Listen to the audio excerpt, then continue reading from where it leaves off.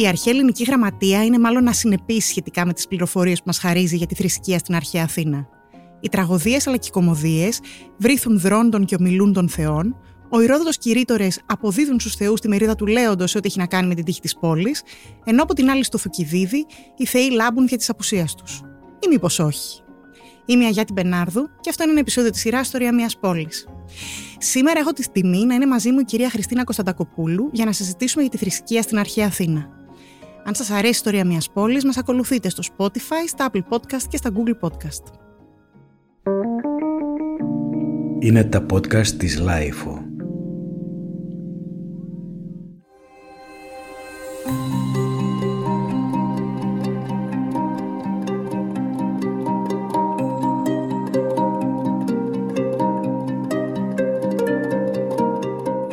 Η Χριστίνα Κωνσταντακοπούλου είναι καθηγήτρια αρχαίας ιστορίας και κλασικών σπουδών στο κολέγιο Μπέρμπεκ του Πανεπιστημίου του Λονδίνου και από το 2021 εντεταλμένη ερευνήτρια στον τομέα ελληνικής και ρωμαϊκής αρχαιότητας στο Ινστιτούτο Ιστορικών Ερευνών στο Εθνικό Ίδρυμα Ερευνών. Το ερευνητικό της έργο εστιάζεται στην κοινωνική, πολιτική, οικονομική και πολιτισμική ιστορία του Αιγαίου κατά την αρχαϊκή, κλασική και πρώιμη ελληνιστική περίοδο, στην αρχαία θρησκεία και λατρεία, στην επιγραφική και στην αρχαία ιστοριογραφία, Ηρόδοτος, Θουκυδίδης, τοπικές ιστορίες των νησιών του Αιγαίου. Έχει εκδώσει το Dance of the Islands, Insularity Networks, the Athenian Empire and the Aegean World, Oxford University Press 2007 και το Aegean Interactions, Delos and its Networks in the 3rd Century, επίσης Oxford University Press 2017. Έχει επιμεληθεί τους συλλογικούς τόμους με τον Ήραντ Μάλκιν και την Κατερίνα Παναγοπούλου, Greek and Roman Networks in the Ancient Mediterranean, Routledge 2009 και με τη Μαρία Φραγκουλάκη, Shaping Memory in Ancient Greece, Poetry, Historiography and Epigraphy, Ιστό Supplements 2020. Αυτή τη στιγμή ερευνά το θέμα του αρχαίου κυνηγιού μέσα από το πρίσμα της κοινωνικής ιστορίας και είναι editor με τον Hans Peck και τον Jeremy McKinney του 7άτομου Oxford History of the Classical Greek World. Χριστίνα, σε καλωσορίζω στην ιστορία μιας πόλης. Ευχαριστώ πάρα πολύ που με καλέσατε και που μου δίνετε την ευκαιρία να μιλήσω για κάτι που αγαπώ πάρα πολύ, που είναι η αρχαία θρησκεία. Οπότε χαρά μου. Την αγαπώ και εγώ πολύ και χαίρομαι πάρα πολύ που είσαι εδώ, Χριστίνα. Εδώ στην εκπομπή μας αρέσει να ξεκινάμε με τα βασικά πάντα για να καταλαβαίνουμε ακριβώς γιατί μιλάμε. Θα μιλήσουμε για την θρησκεία και τους θεούς στην αρχαία Αθήνα, αλλά θέλω να ξεκινήσουμε από κάτι λίγο ευρύτερο και θέλω να σε ρωτήσω αν όλες οι πόλεις κράτη της αρχαίας Ελλάδας είχαν την ίδια θρησκεία. Δηλαδή αν όλοι οι Έλληνες, αν μπορούμε να τους περιγράψουμε έτσι, πίστευαν στους ίδιους θεούς. Η απάντηση, όπως και στις περισσότερες ερωτήσεις που αφορούν τον αρχαίο κόσμο, είναι και ναι και όχι. Λοιπόν, οι αρχαίοι Έλληνες, όσοι ζούσαν σε πόλεις κράτη, δηλαδή αυτό το συγκεκριμένο πολιτικό μόρφωμα, αλλά όσοι ζούσαν και σε άλλους τρόπους κοινωνικής οργάνωσης, λατρεύανε περίπου τους ίδιους θεούς. Δηλαδή οι Έλληνες είχαν το δωδεκάθεο, το οποίο δωδεκάθεο δεν ήταν πάντα το ίδιο. Δηλαδή αν ρωτούσες έναν Έλληνα ποιοι είναι οι 12 θεοί, θα σου δίναν λίγο διαφορετικές απαντήσεις για το ποιοι είναι αυτοί οι 12 θεοί, αν και όλοι ξέρουν ότι είναι 12. Λατρεύανε δηλαδή τους ίδιους θεούς, αλλά με σχετικά διαφορετικό τρόπο. Για να φέρω ένα πιο σύγχρονο παράλληλο, όπως στην σύγχρονη Ορθοδοξία, στο χριστιανισμό, έχουμε όλη την Παναγία, κάθε χωριό έχει μια διαφορετική Παναγία. Έχει την Παναγία την Καλαμιώτισσα, την Παναγία τη Γοργόνα, στην Μυτιλήνη που είναι και γνωστή από το μυθιστόρημα κτλ. Η ίδια Παναγία είναι, να λατρεύεται λίγο διαφορετικά. Έτσι περίπου και στον αρχαίο ελληνικό κόσμο λατρεύαν τους ίδιους θεούς, αλλά η θρησκεία τους εκφραζόταν μέσα από το σύστημα της λατρείας και η λατρεία είχε κάθε φορά έναν πολύ ιδιότυπο τοπικό χαρακτήρα. Να έρθουμε λοιπόν στα πιο δικά μας και στη θρησκεία των αρχαίων Αθηναίων. Να σε ρωτήσω πώς θα την περιέγραφες και αν άλλαξε διαμέσου των αιώνων, δηλαδή από την αρχαϊκή μέχρι ας πούμε την ελληνιστική περίοδο. Η Αθήνα είναι η πόλη κράτος που πραγματικά έχουμε τις περισσότερες πληροφορίες για το πώς λειτουργούσε, συμπεριλαμβανομένης και της θρησκείας. Άρα πραγματικά είμαστε καλά ενημερωμένοι για το πώς λατρεύανε οι Αθηναίοι τους θεούς. Τώρα ως προς τη χρονική διάσταση, ξέρουμε περίπου τι γίνεται στην Αθήνα από τα αρχαϊκά χρόνια που είναι περίπου ο 7ος και ο 6ος αιώνας π.Χ. Αλλά εκεί οι πληροφορίες μας είναι λίγες. Η γνώση μας γίνεται πολύ καλύτερη κατά την κλασική περίοδο και αυτό δεν αφορά μόνο τη θρησκεία, αφορά όλες τις εκφάνσεις της αθηναϊκής ιστορίας. Οπότε ξέρουμε καλύτερα την τι γίνεται τον 5ο και 4ο αιώνα και γνωρίζουμε επίσης τι γίνεται στην ελληνιστική περίοδο το 4ο, 3ο και 2ο αιώνα π.Χ. Εκεί γιατί έχουμε πάρα πολλές επιγραφές, δηλαδή γραπτά πάνω σε πέτρα, σε μάρμαρο, όπου οι Αθηναίοι οι ίδιοι μας εξηγούν πώς λειτουργούν σε πολιτικό ή σε θρησκευτικό επίπεδο. Υπάρχουν αλλαγές γιατί η θρησκεία, όπως όλες οι εκφάνσεις της ζωής, αλλάζει, διαμορφώνεται και εξελίσσεται. Ποια αλλαγή θα έλεγα είναι ίσως η πιο σημαντική? Είναι ότι την κλασική περίοδο, τον 5ο και τον 4ο, και την ελληνιστική περίοδο, τον 3ο, 2ο και 1ο αιώνα π.Χ., γνωρίζουμε περισσότερα για το πώς λειτουργούν. Επομένως, δεν ξέρω κατά πόσο έχουμε απαραίτητα μία αλλαγή ή απλά έχουμε περισσότερες πληροφορίες. Ναι. Αλλά μία αλλαγή που σίγουρα έχουμε είναι ότι όσο περνάνε οι αιώνες, οι Αθηναίοι, όπως και οι άλλες ελληνικές πόλεις, είναι πιο ανοιχτοί και δεκτικοί στο να δέχονται ξένους, θα λέγαμε, θεούς. Έτσι εισάγουν στο πάνθεό τους, το ξέρουμε στην Αθήνα, τον Ασκληπιό, ο οποίος ήταν μεν μια θεότητα στον ελληνικό χώρο, αλλά δεν είχε λατρεία στην Αθήνα και την εισάγουν στην Αθήνα την περίοδο, πιστεύουμε, του λοιμού. Της μεγάλης αρρώστιας που υπάρχει στον Πελοποννησιακό πόλεμο τη δεκαετία του 420 π.Χ. Οπότε εισάγουν τον Ασκληπιό για να τους βοηθήσει. Και αυτός είναι ένας τρόπος που πραγματικά οι Αθηναίοι χρησιμοποιούσαν τη θρησκεία, εισάγουν νέες λατρείες και νέες θεότητες κάθε φορά με τις διαφορετικές τους ανάγκες. Εν προκειμένου ο Ασκληπιός από πού έρχεται? Ο Ασκληπιός στη συγκεκριμένη περίπτωση έρχεται από την Επίδαυρο. Mm-hmm. Τώρα βέβαια ο Ασκληπιός είναι ένας θεός ο οποίος έχει σχέσεις με το Πήλιο, ήταν μαθητής του κένταυρου Χείρονα, αλλά στην Αθήνα φέρνουν τη λατρεία του από την Επίδαυρο και τη φέρνουν μέσα από τη θάλασσα φέρνοντας ένα λατρευτικό άγαλμα. Mm-hmm. Και εισάγουν με επίσημο τρόπο τη λατρεία του Ασκληπίου και έχουμε μια επιγραφή που μας λέει ακριβώς πώς το κάνανε, οπότε γνωρίζουμε τη διαδικασία. Εισάγουν και άλλες λατρείες. Εισάγουν τη λατρεία του θεού Πάνα, mm-hmm. Μετά τα Περσικά, γιατί εκεί έχουμε μια πραγματικά καταπληκτική ιστορία από τον Ηρόδοτο. Παρακαλώ, είναι ο αγαπημένος μου. Ωραία, να την πω. Κάθε φορά δεν ξέρω πόσες ιστορίες, μπορώ να λέω ιστορίες για τον Ηρόδοτο συνέχεια. Αλλά έχουμε τον Φιδιππίδη, ο οποίος τρέχει από την Αθήνα στη Σπάρτη πριν την εισβολή των Περσών, πριν από τη μάχη του Μαραθώνα, για να φωνάξει τους Σπαρτιάτες να βοηθήσουν την Αθήνα, γιατί φυσικά η Αθήνα έχει να αντιμετωπίσει ένα πολυάριθμο περσικό στρατό που έχει κάνει εισβολή. Τρέχει λοιπόν ο Φιδιππίδης, πάει στη Σπάρτη και ενώ πηγαίνει, περνάει βέβαια τρέχοντας μέσα από την Αρκαδία. Mm-hmm. Και εκεί είναι ο τόπος του θεού Πάνα. Και εμφανίζει το θεός Πάνα στον Φιδιππίδη και του λέει: γιατί δεν με τιμούν οι πατριώτες σου, σε παρακαλώ να κάνεις κάτι γι' αυτό. Και όταν γυρίζει ο Φιδιππίδης, φυσικά οι Σπαρτιάτες ξέρουμε ότι δεν προλαβαίνουν να έρθουν και οι Αθηναίοι νικάνε τους Πέρσες μόνοι τους στο Μαραθώνα, και αυτό φυσικά είναι μια μεγάλη τιμή για τους Αθηναίους και το Αθηναϊκό κράτος. Αλλά ο Φιδιππίδης, σε πάση περιπτώσει, όταν γυρνάει πίσω στην Αθήνα, τους το λέει.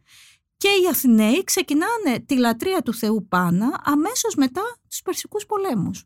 Και ο Πάνας είναι θεός, αλλά δεν λατρευόταν στην Αθήνα. Ναι, είναι εισηγμένη λατρεία. Και για να μεταφερθούμε πάλι στο χρονικό πλαίσιο, έχουμε τις εισαγωγές θεών, όπως είπα, του Ασκληπιού και του Πάνα του 5ου αιώνα, αλλά στην ελληνιστική περίοδο έχουμε φυσικά μεγαλύτερες εισαγωγές θεών, αυτή τη φορά από την Ανατολή, της Ίσιδας, του Όσιρη κτλ. Και όλοι αυτοί οι θεοί συνεισφέρουν στην αθηναϊκή λατρεία. Δεν θεωρούνται ξένοι, ενσωματώνονται στο ελληνικό πάνθεο. Αλλά δεν ενσωματώνονται στο 12ο ποτέ. Το 12ο παραμένει σταθερή θρησκεία που έρχεται από προηγούμενους αιώνες. Ναι, το 12ο παραμένει σταθερό.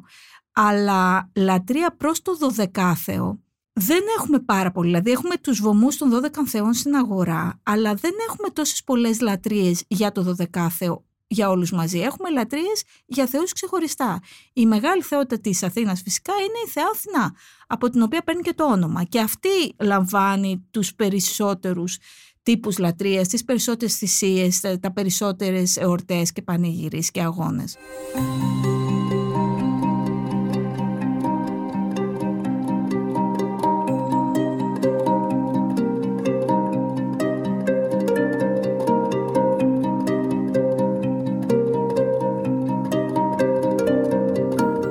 Διέκρινα στην απάντησή σου μία τάση, και διόρθωσέ με αν κάνω λάθος, των Αθηναίων να εισάγουν θεούς κάθε φορά σύμφωνα με τις ανάγκες τους. Και θέλω να σε ρωτήσω ποια είναι η σχέση της θρησκείας των αρχαίων Αθηναίων με την πολιτική, αν υπάρχει, παίρνοντάς τα από την αρχή τα πράγματα. Με τους τυράννους, αργότερα με τη δημοκρατία, με τις συμμαχίες που έπρεπε να προκύψουν για εν καιρό πολέμου. Συνέβαινε κάτι εκεί ή όχι? Για να απαντήσω αυτό το ερώτημα πρέπει να εξηγήσω όλη την ιστορία της Αθήνας. Και τι εννοώ? Ένα από τα χαρακτηριστικά της αρχαίας θρησκείας είναι ότι πραγματικά δεν νοείται σαν κάτι διαφορετικό από την πολιτική. Και αυτό δεν είναι μόνο στην Αθήνα, είναι σε όλο τον ελληνικό κόσμο. Με ποια έννοια? Οι Έλληνες και οι Αθηναίοι δεν έχουν όνομα για τη λέξη θρησκεία. Δεν την ονομάζουν. Έχουν μία κατηγορία πραγμάτων τα οποία ονομάζουν ιερά και όσια. Και έχουν και λατρείες. Και έχουν μία σειρά από δρόμενα τα οποία αφοράνε αυτό που εμείς ονομάζουμε θρησκεία. Αλλά οι ίδιοι δεν το ονομάζουν κάτι διαφορετικά. Δεν έχουν δηλαδή μία κατανόηση διαφορετικότητας μεταξύ θρησκείας και πολιτικής. Είναι το ίδιο πράγμα η θρησκεία και η πολιτική για τους Αθηναίους. Για να δώσω ένα παράδειγμα. Η κατεξοχήν πολιτική διαδικασία που είναι η συνάντηση στην Εκκλησία του Δήμου, η οποία αποφασίζει όλα τα πολιτικά γεγονότα κατά την περίοδο της Δημοκρατίας, ξεκινάει με θυσίες και προσευχές στους θεούς. Δεν είναι κάτι διαφορετικό, είναι κομμάτι της ίδιας της διαδικασίας. Όταν αναγράφουν ψηφίσματα με τα οποία ανακοινώνουν τις πολιτικές τους αποφάσεις, ξεκινάνε με προσευχές στους θεούς, δηλαδή λένε θεοί. Πάνω στις επιγραφές. Δεν έχουν διαχωρισμό. Πάρα πολλές πολιτικές τους αποφάσεις εμείς θα τις λέγαμε θρησκευτικές. Το μεγάλο σκάνδαλο στην Αθήνα την εποχή του Πελοποννησιακού πολέμου, του πολέμου μεταξύ Αθήνας και Σπάρτης του τέλους του 5ου αιώνα, αφορά αυτό που λέμε την βεβήλωση των ερμαϊκών στυλών. Μάλιστα. Αυτό δημιουργεί ένα τεράστιο σκάνδαλο στην Αθήνα. Ξεκινάνε μια σειρά από δίκες, προσπαθούν οι Αθηναίοι να καταλάβουν τι γίνεται και καταλήγει στο να αποφασίσουν ότι ένας από τους υπεύθυνους είναι φυσικά ο στρατηγός Αλκιβιάδης, ο οποίος για να αποφύγει να καταδικαστεί σε θάνατο, βέβαια θα καταδικαζόταν, φεύγει και πάει στη Σπάρτη και μετά στην Περσία. Έχει τεράστιες προεκτάσεις πολιτικές και στρατιωτικές και διπλωματικές αυτό το σκάνδαλο. Αυτό το σκάνδαλο που είναι θρησκευτικό, δηλαδή αφορά τη βεβήλωση ενός θρησκευτικού συμβόλου των στυλών με η κεφαλή του Ερμή, οι οποίες τοποθετούνταν έξω από σπίτια, έξω από την αγορά, στις πύλες της πόλης κτλ. Είναι επί της ουσίας επίσης ένα πολιτικό σκάνδαλο. Δεν υπάρχει διαχωρισμός στους Αθηναίους. Και για να επανέλθω στην ερώτησή σου, πώς σχετίζεται θρησκεία και πολιτική, είναι άρρηκτα συνδεδεμένα. Κατά τη διάρκεια του 5ου αιώνα, η Αθήνα έχει φυσικά την αθηναϊκή ηγεμονία, δηλαδή έχει τον απόλυτο έλεγχο πάνω στην επικράτεια του Αιγαίου, λαμβάνει φόρο, φέρεται αρκετά άσχημα στους συμμάχους, δεν είναι σύμμαχοι ακριβώς, είναι υποτελείς, τους υποδουλώνει όποτε χρειαστεί κτλ. Είναι αυτό που λέμε στα αγγλικά ιμπεριαλισμό, στα ελληνικά το λέμε ηγεμονία που το εξοραίζει κάτι, αλλά επί της ουσίας μιλάμε για ιμπεριαλιστική κατοχή. Για μια αυτοκρατορία επί της ουσίας συζητούσαμε τον κύριο Παναγιώτη Οσίφ. Ναι. Είναι αυτοκρατορία, απλά επειδή στα ελληνικά αυτοκρατορία έχει αυτοκράτορα, είναι λίγο πιο δύσκολο. Είναι μια ηγεμονία, μια σκληρή και βάρβαρη η ηγεμονία πάνω στο ελληνικό χώρο.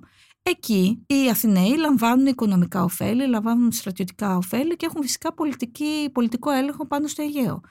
Ταυτόχρονα εισάγουν λατρείες του Αιγαίου στην Αθήνα, δηλαδή φέρνουν τη λατρεία του Δήλιου Απόλλωνα, του Απόλλωνα στη Δήλο, φέρνουν το ταμείο της Δηλιακής Συμμαχίας που ανήκει στον Απόλλωνα στη Δήλο, το φέρνουν στην Αθήνα και αυτός είναι ένας από τους λόγους που χτίζουν την Ακρόπολη και τον Παρθενώνα για να μπορέσουν να κλείσουν μέσα το ταμείο της Συμμαχίας. Εισάγουν επομένως λατρείες από το Αιγαίο και εξάγουν λατρείες. Οι Αθηναίοι έχουν την λατρεία της Αθηνάς. Αυτή την λατρεία της Αθηνάς με δεούσα τη λένε, την εξάγουν στους συμμάχους τους, οι οποίοι εισάγουν μια αθηναϊκή λατρεία. Και εδώ έρχεται το πολύ σημαντικό στοιχείο που ξεκίνησα λέγοντας ότι η θρησκεία έχει τοπικά πρόσημα. Όλοι μπορεί να λατρεύουν την Αθηνά ή την Ήρα, αλλά τη λατρεύουν με ένα τοπικό πρόσημο. Όταν οι πόλεις λατρεύουν μια θεότητα, ας πούμε την Ήρα, δεν την λατρεύουν γενικά σαν Ήρα, αλλά σαν Ήρα με ένα συγκεκριμένο λατρευτικό επίθετο. Η Αθηνά, ας πούμε, στην Αθήνα είναι η Αθηνά Πολιούχος ή Πολιάς ή η Αθηνά Παρθένος, ο Παρθενώνας. Ο Δίας δεν είναι απλά ο Δίας, μπορεί να είναι ο Δίας Πολιεύς, της πόλης δηλαδή.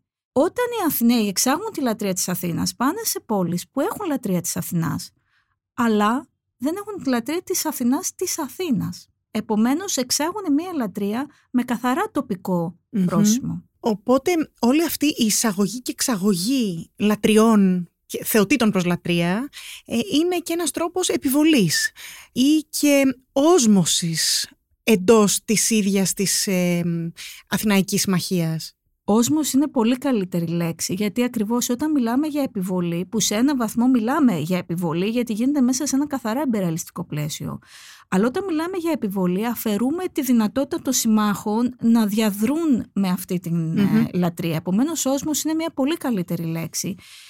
Με την έννοια ότι οι σύμμαχοι την αποδέχονται αυτές τις λατρείες και δεν βλέπουμε σε μεγάλο βαθμό αντιδράσεις.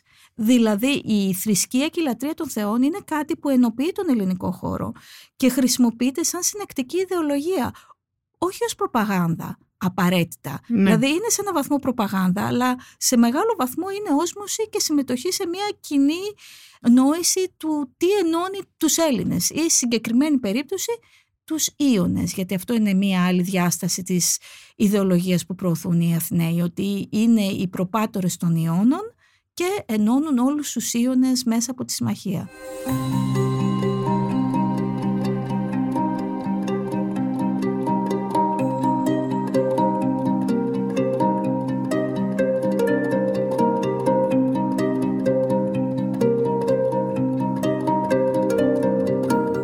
Θέλω να μας πεις λίγα λόγια για τους πολέμους και μάλιστα όχι για τους πολέμους γενικά, όχι τόσο για τους Περσικούς, ίσως λίγο περισσότερο για τον Πελοποννησιακό πόλεμο, τον ανέφερες κιόλας.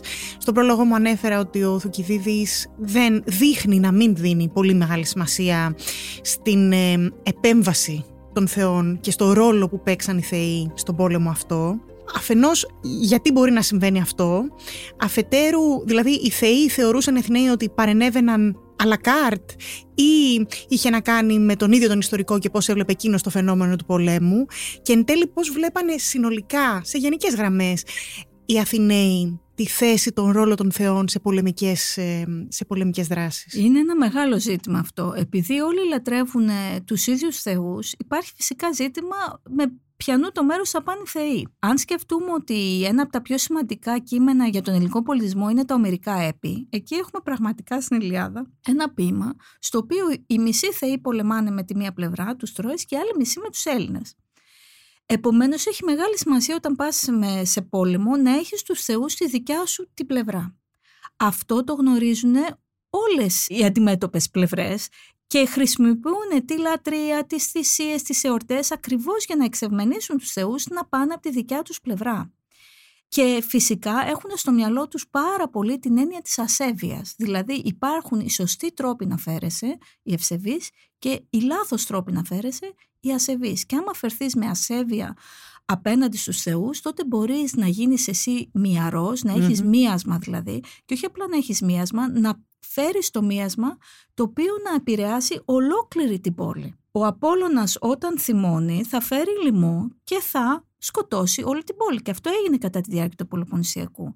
Επομένως, όχι απλά οι Αθηναίοι, όλοι οι Έλληνες κάνουν ειδικές θυσίες και ειδικές λατρείες πριν από την έναρξη μάχης για να εξευμενήσουν τους θεούς και να τους φέρουν να πολεμήσουν από τη δικιά τους την πλευρά. Μία άλλη στρατηγική που χρησιμοποιούν οι αρχαίοι Έλληνες είναι η λατρεία όχι των θεών αλλά των ηρώων. Δηλαδή θνητών, οι οποίοι ζούσαν την ηρωική εποχή, την προϊστορική δηλαδή εποχή, και οι οποίοι συνδέονται με κάποιο τόπο. Οι ήρωες είναι ο Θησέας, ο Ηρακλής, ο Αίας κτλ. Αυτοί οι ήρωες σχετίζονται με κάποιο τόπο και συχνά πεθαίνουν και θάβονται σε ένα τόπο. Επομένως, διάφορες πόλεις μεταφέρουν τα οστά των ηρώων στη δικιά τους την περιοχή ακριβώς για να αποκτήσουν την εύνοια των ηρώων σε περίπτωση μάχης. Και αυτό το ξέρουμε από πάρα πολλές ιστορίες, από τον Ηρόδοτο, από τον Πλούταρχο και αλλού. Οι Αθηναίοι, για παράδειγμα, φέρνουν τα οστά του Θησέα από τη Σκύρο που θεωρούν ότι είναι θαμμένος στην Αθήνα για να τον έχουν το τοπικό τους ήρωα και να έχουν την εύνοια. Οι Σπαρτιάτες μεταφέρουν τα οστά του Ορέστη από την Τεγέα στη Σπάρτη, ακριβώς για να νικήσουν τους Τεγεάτες σε μάχη γύρω στον 7ο αιώνα, μάλλον οι αρχές του 6ου, την αρχαϊκή περίοδο, δηλαδή χρόνια που δεν ξέρουμε ακριβώς τι γίνεται, μεταφέρουν τα οστά λοιπόν του Ορέστη ακριβώς για να αποκτήσουν την εύνοια του ήρωα αυτού και να τους βοηθήσει στη μάχη. Οι πόλεις επομένως έχουν διάφορες στρατηγικές που σχετίζονται με λατρείες είτε θεών είτε ηρώων, ακριβώς για να αποκτήσουν την εύνοια σε πολεμικές δραστηριότητες. Τώρα, το τι γίνεται τον Πελοποννησιακό το γνωρίζουμε, όπως είπα, από διάφορες επιγραφές, όπως ας πούμε την εισαγωγή της λατρείας του Ασκλεπιού, αλλά σίγουρα δεν το γνωρίζουμε από το Θουκυδίδη. Ο Θουκυδίδης όταν γράφει ιστορία έχει ένα πολύ ιδιότυπο στυλ που αφαιρεί τελείως πράγματα που αυτός δεν θεωρεί λογικά από την αφήγησή του. Η θρησκεία είναι σχεδόν, όπως είπες και εσύ, παντελώς απούσα. Οι θεοί δεν υπάρχουν. Μιλάει, αναφέρει κανένα δύο φορές ότι αυτό έγινε σύμφωνα με το μαντίο των Δελφών, αλλά δεν έρχεται σε λεπτομέρειες. Αυτό έχει να κάνει με τον δικό του τρόπο αφήγησης και εγώ θεωρώ ότι ειδικά σε αυτό το σημείο ο Θουκυδίδης το κάνει πάρα πολύ συνειδητά για να διαφοροποιηθεί πάρα πολύ έντονα από τον προκάτοχό του, τον Ηρόδοτο, τον οποίο φυσικά δεν ονομάζει ποτέ, αλλά εγώ θεωρώ ότι μπορούμε να διαβάσουμε την ιστορία και την αφήγηση του Θουκυδίδη σαν μία απάντηση στο τι έκανε ο Ηρόδοτος. Είναι από τη μια πλευρά σαν να τον μισεί, να διαφωνεί πάρα πολύ με την τοποθέτησή του, αλλά από και την άλλη να ακολουθεί πάρα πολύ τον τρόπο με τον οποίο ο Ηρόδοτος κάνει την αφήγηση. Και επειδή στην αφήγηση του Ηροδότου, στον κόσμο του Ηροδότου, η θρησκεία, οι θεοί, οι ήρωες είναι πανταχού παρόντες, ο Ηρόδοτος τους αφαιρεί πάρα πολύ από τη δικιά του την αφήγηση και τους εντάσσει στην έννοια του παραλόγου, στα πράγματα που κάνει ο λαός όταν δεν καταλαβαίνει τι του γίνεται. Για παράδειγμα, στη Σικελική εκστρατεία που οι Αθηναίοι φυσικά καταστρέφονται ολοσχερός και ο Θουκυδίδης περιγράφει πως οι Αθηναίοι είδανε την έκλειψη του ηλίου και πάθανε απόλυτο πανικό. Αυτό του προκαλεί μία αντίδραση, δεν το συνδέει με λαϊκισμό και πραγματικά ο Θουκυδίδης την έννοια της λαϊκής κυριαρχίας, δηλαδή της δημοκρατίας, της λαϊκής κουλτούρας, της θρησκείας, της λατρείας, τα θεωρεί πάρα πολύ μπανάλ.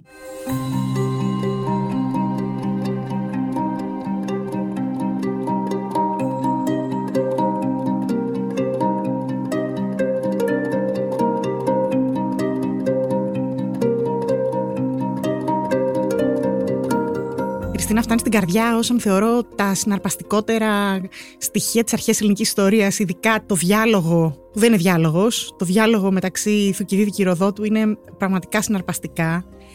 Θέλω να προχωρήσουμε όμως λίγο ακόμα και να επιμείνω στην θρησκεία των Αθηναίων, να μας πεις λίγα λόγια για το πώς λάτρευαν οι ίδιοι τους θεούς τους. Είπαμε ότι η λατρεία διαφέρει από πόλη σε πόλη.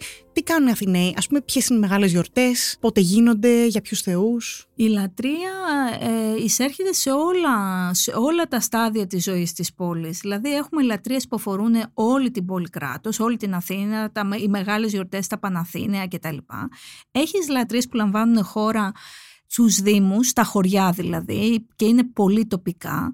Έχεις ιερά που δεν είναι κεντρικά, δεν βρίσκονται στο κέντρο της πόλης, αλλά βρίσκονται στην περιφέρεια, όπως για παράδειγμα στη Βραβρώνα με τη λατρεία της Άρτεμις, στην Ελευσίνα με τη λατρεία της Δήμητρας, στο Σούνιο με τη λατρεία του Ποσειδώνα, οι οποίες δεν είναι τόσο κεντρικές λατρείες, εισάγονται βέβαια στο κεντρικό πάνθεο, αλλά ξεκινάνε σαν λατρείες τοπικές εκείνης της περιοχής.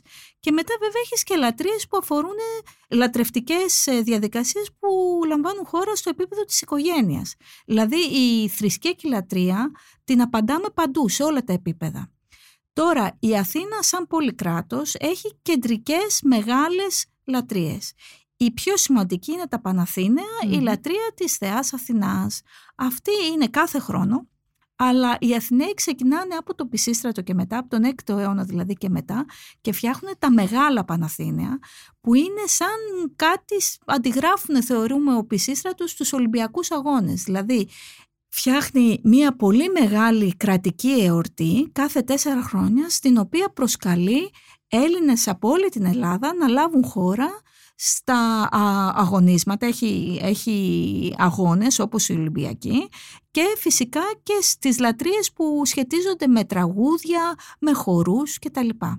Τα Παναθήναια λοιπόν λαμβάνουν χώρα κάθε χρόνο, αλλά κάθε 4 χρόνια τα μεγάλα Παναθήναια που καλούν κόσμο από όλη την Ελλάδα, και είναι πραγματικά μια πολύ λαμπρή γιορτή, για την οποία γνωρίζουμε αρκετά. Ένα σημαντικό κομμάτι αυτής της εορτής είναι φυσικά η μεταφορά του πέπλου της Αθηνάς μέσα από την Ιερά Οδό, που λέγεται Ιερά Οδός και γι' αυτό το λόγο, μέσα από την αγορά και πάνω στην Ακρόπολη για να ντύσουν το άγαλμα της Θεάς Αθηνάς, που από τα μέσα του 5ου αιώνα και μετά βρίσκεται μέσα στον Παρθενώνα, το χρυσελεφάντινο άγαλμα. Για αυτή την εορτή γνωρίζουμε πάρα πολλά. Είναι ένα κομβικό γεγονός στην ιστορία της πόλης και σε αυτή τη γιορτή συμβαίνουν επίσης και πολύ σημαντικά ιστορικά γεγονότα. Για παράδειγμα, είναι κατά τη διάρκεια αυτής της γιορτής που ο Αρμόδιος και ο Αριστογείτων, δύο αριστοκράτες εραστές, σκοτώνουν τον ύπαρχο, τον τύρανο γιο του Πισιστράτου, ο οποίος κυβερνούσε την Αθήνα. Αυτοί λοιπόν τον σκοτώνουν κατά τη διάρκεια των Παναθηναίων και γιορτάζονται μετά σαν οι ιδρυτές της δημοκρατίας, ακριβώς επειδή σκότωσαν τον τύρανο. Δηλαδή έχουμε ένα κομβικό στοιχείο στην ιστορία της πόλης που σχετίζεται με τα Παναθήναια. Έχουμε επίσης μια άλλη τεράστια γιορτή, είναι τα Διονύσια, η γιορτή προς τιμή του θεού Διονύσου, στην οποία οι Αθηναίοι βλέπουν δραματικές παραστάσεις, δηλαδή βλέπουν τις τραγωδίες και τις κωμωδίες. Είναι ένα άλλο μεγάλο κομβικό σημείο στη ζωή της πόλης, γιατί φυσικά το θέατρο, το αρχαίο θέατρο, η τραγωδία και η κωμωδία δεν είναι απλά θρησκευτικά γεγονότα, είναι κατεξοχή πολιτισμικά και πολιτικά γεγονότα. Είναι γεγονότα, είναι δρόμενα στα οποία διαμορφώνεται η πολιτική αυτής της πόλης. Επομένως, οι γιορτές είναι μια ευκαιρία για τους Αθηναίους όχι μόνο να έρθουν όλοι μαζί, να εορτάσουν, να φάνε και να πιούν. Για πολλούς γιορτές των Παναθηναίων και οι μεγάλες θυσίες, οι εκατόμβες δηλαδή των 100 αγελάδων, των 100 βοδιών, ήταν και η μοναδική ευκαιρία για μια οικογένεια η οποία δεν ήταν πλούσια να φάει κρέας. Κρέας, βεβαίως. Επομένως μαζεύονται όλοι μαζί, γιορτάζουν, συντελεί αυτό στην διαμόρφωση της συνείδησής τους και της ιδεολογίας τους, πολιτικής ιδεολογίας. Λατρεύουν φυσικά τους θεούς, τιμούν τους θεούς. Και άμα το κοιτάξουμε και λίγο παραέξω, αυτές οι γιορτές χρησιμεύουν και σαν σταθμός για μια ηγεμονική ιδεολογία της Αθήνας κατά τη διάρκεια του 5ου, η οποία δείχνει στον υπόλοιπο κόσμο, κοιτάξτε πόσο πλούσιοι είμαστε, κοιτάξτε πόσο σημαντικοί είμαστε, κοιτάξτε πόσο οι δικοί μας ναοί, ο Παρθενώνας και η Ακρόπολη είναι ο πιο ωραίος και ο πιο πλούσιος ναός σε όλο τον κόσμο. Είναι δηλαδή όχι απλά θρησκευτικές εορτές, πολιτικές και πολιτισμικές εορτές ταυτόχρονα. Με φέρνει στην τελευταία ερώτηση πριν σε ευχαριστήσω, ακριβώς εδώ που το αφήνεις. Το κοιτάξτε πόσο πλούσιοι είμαστε, κοιτάξτε πόσο ισχυροί, κοιτάξτε πώς μπορούμε να επιβληθούμε. Μου φέρνεις στο νου τον θησαυρό των Αθηναίων και τους Δελφούς και ήθελα να σε ρωτήσω ακριβώς ποια η σχέση της Αθήνας και της θρησκείας αθηναϊκής με τα μαντεία και κυρίως με τους Δελφούς. Είναι μια πολύ μεγάλη συζήτηση, αλλά ας πούμε ότι είναι μια καταλεκτική ερώτηση. Ναι. Δεν θα έλεγα ότι η Αθήνα έχει διαφορετικές σχέσεις με τους Δελφούς από ότι άλλες πόλεις κράτη, αλλά για την Αθήνα ίσως έχουμε πάλι λίγες περισσότερες πληροφορίες. Οι Αθηναίοι, όπως και οι άλλοι Έλληνες, όταν βρεθούν σε ένα ζήτημα το οποίο δεν μπορούν να λύσουν μόνοι τους, στρέφονται φυσικά στους θεούς για απάντηση. Τι κάνεις όταν ζεις μια ζωή γεμάτη ανασφάλεια, όταν έρχεται ο Περσικός στρατός και δεν ξέρεις τι να κάνεις, όταν πιστεύεις για παράδειγμα ότι ο Απόλλωνας σε τιμωρεί με λοιμό και δεν ξέρεις τι πρέπει να κάνεις για να το λύσεις αυτό το πρόβλημα. Στρέφεσαι στους θεούς. Η Βουλή των Θεών βέβαια είναι πολύ δύσκολο να την καταλάβεις. Επομένως πρέπει να έχεις κάποιους τρόπους και κάποιες τεχνικές για να καταλάβεις τι θέλουν οι θεοί να κάνεις. Οι θεοί δεν πρόκειται να σου το πούνε ξεκάθαρα. Πώς το κάνεις αυτό? Ο πιο συνηθισμένος τρόπος για πολύ μεγάλες αποφάσεις είναι να πας στο μαντίο. Και όταν λέμε το μαντίο, χωρίς άλλο όνομα, είναι το μαντίο των Δελφών. Το μαντίο των Δελφών βέβαια είναι ένα από τα μαντεία που υπάρχουν στην Ελλάδα, αλλά ίσως είναι το πιο γνωστό και το πιο σημαντικό. Και έτσι πραγματικά οι Αθηναίοι σε πολλές κρίσιμες στιγμές της ιστορίας τους στρέφονται στους Δελφούς για να πάρουν απάντηση. Πριν από τους Περσικούς, τι να κάνουμε, έρχεται ο Περσικός στρατός, θα μας καταστρέψει, θα μας σκοτώσει όλους. Πάνε στο μαντίο και το μαντίο τους λέει να έχετε πίστη στα ξύλινα τείχη. Αυτό φυσικά δεν λύνει κάποιο πρόβλημα, γιατί πρέπει να επιστρέψουν οι Αθηναίοι πίσω και να αποφασίσουν. Τι σημαίνει αυτό? Μέσα από συζήτηση, τι σημαίνουν τα ξύλινα τείχη. Και αυτή είναι η πολύ γνωστή ιστορία του Ηροδότου, όπου ο Θεμιστοκλής, ο στρατηγός των Αθηναίων τους πείθει ότι η ξύλινα τύχη δεν είναι κάποια τύχη από ξύλο, αλλά είναι ο στόλος τους. Και έτσι οι Αθηναίοι παίρνουν την πάρα πολύ δύσκολη απόφαση να εγκαταλείψουν την Αθήνα, την αδειάζουν, να φάλουν γυναίκες και παιδιά στα πλοία, να τους στείλουν στην Τριζίνα, στη Σαλαμίνα και σε άλλη μέρη και να αφήσουν την πόλη τους να καεί και να καταστραφεί από τους Πέρσες. Αυτό δεν το συνειδητοποιούμε όταν κάνουμε αθηναϊκή ιστορία, ότι αφήσαν την πόλη τους να καεί. Οι Πέρσες την καίνε. Και όταν οι Αθηναίοι νικούνε τους Πέρσες μαζί με τους άλλους Έλληνες, τους δεύτερους Περσικούς, και γυρνάνε στην πόλη, την ξαναχτίζουν. Και αυτή η στιγμή είναι η στιγμή μιας αναγέννησης και αποτελεί κομβικό σημείο για την ιστορία της Αθήνας και για την αφήγηση της περηφάνειας που νιώθουν, που παρόλο που καταστραφήκαν, μπορέσαν να σταθούν στα πόδια τους και να ξαναχτίσουν την πόλη τους. Χριστίνα, σε ευχαριστώ πάρα πολύ για αυτή τη συζήτηση. Είναι ατέλειωτες οι κουβέντες που θα μπορούσαμε να κάνουμε. Τόσα πράγματα αφήσαμε έξω. Ήθελα να σε ρωτήσω για τις απικίες, να επιμείνουμε λίγο ακόμα στις γιορτές. Αλλά σε ευχαριστώ για όσα μας είπες. Ήταν όλα θαυμάσια και πάλι χαιρόμαστε που ήσουν εδώ στην ιστορία μιας πόλης. Εγώ ευχαριστώ που με αφήνετε και τα λέω. Θα μπορούσα να μιλάω γι' αυτό πάρα πολύ ώρα. Ευχαριστώ πολύ. Ακούσατε ακόμα ένα επεισόδιο της σειράς Ιστορία μιας πόλης με την κυρία Χριστίνα Κωνσταντακοπούλου, η οποία μας μίλησε για τη θρησκεία στην αρχαία Αθήνα, για τους θεούς, τις λατρείες τους, αλλά και τη σχέση θρησκείας και πολιτικής κατά την αρχαιότητα. Αν σας αρέσει η Ιστορία μιας πόλης, μας ακολουθείτε στο Spotify, στα Apple Podcast και στα Google Podcast. Ηχοληψία, επεξεργασία και επιμέλεια, Φέδωνας Χτενάς και Μερόπη Κοκκίνη. Ήταν μια παραγωγή της Λάιφο. Είναι τα podcast της Λάιφο.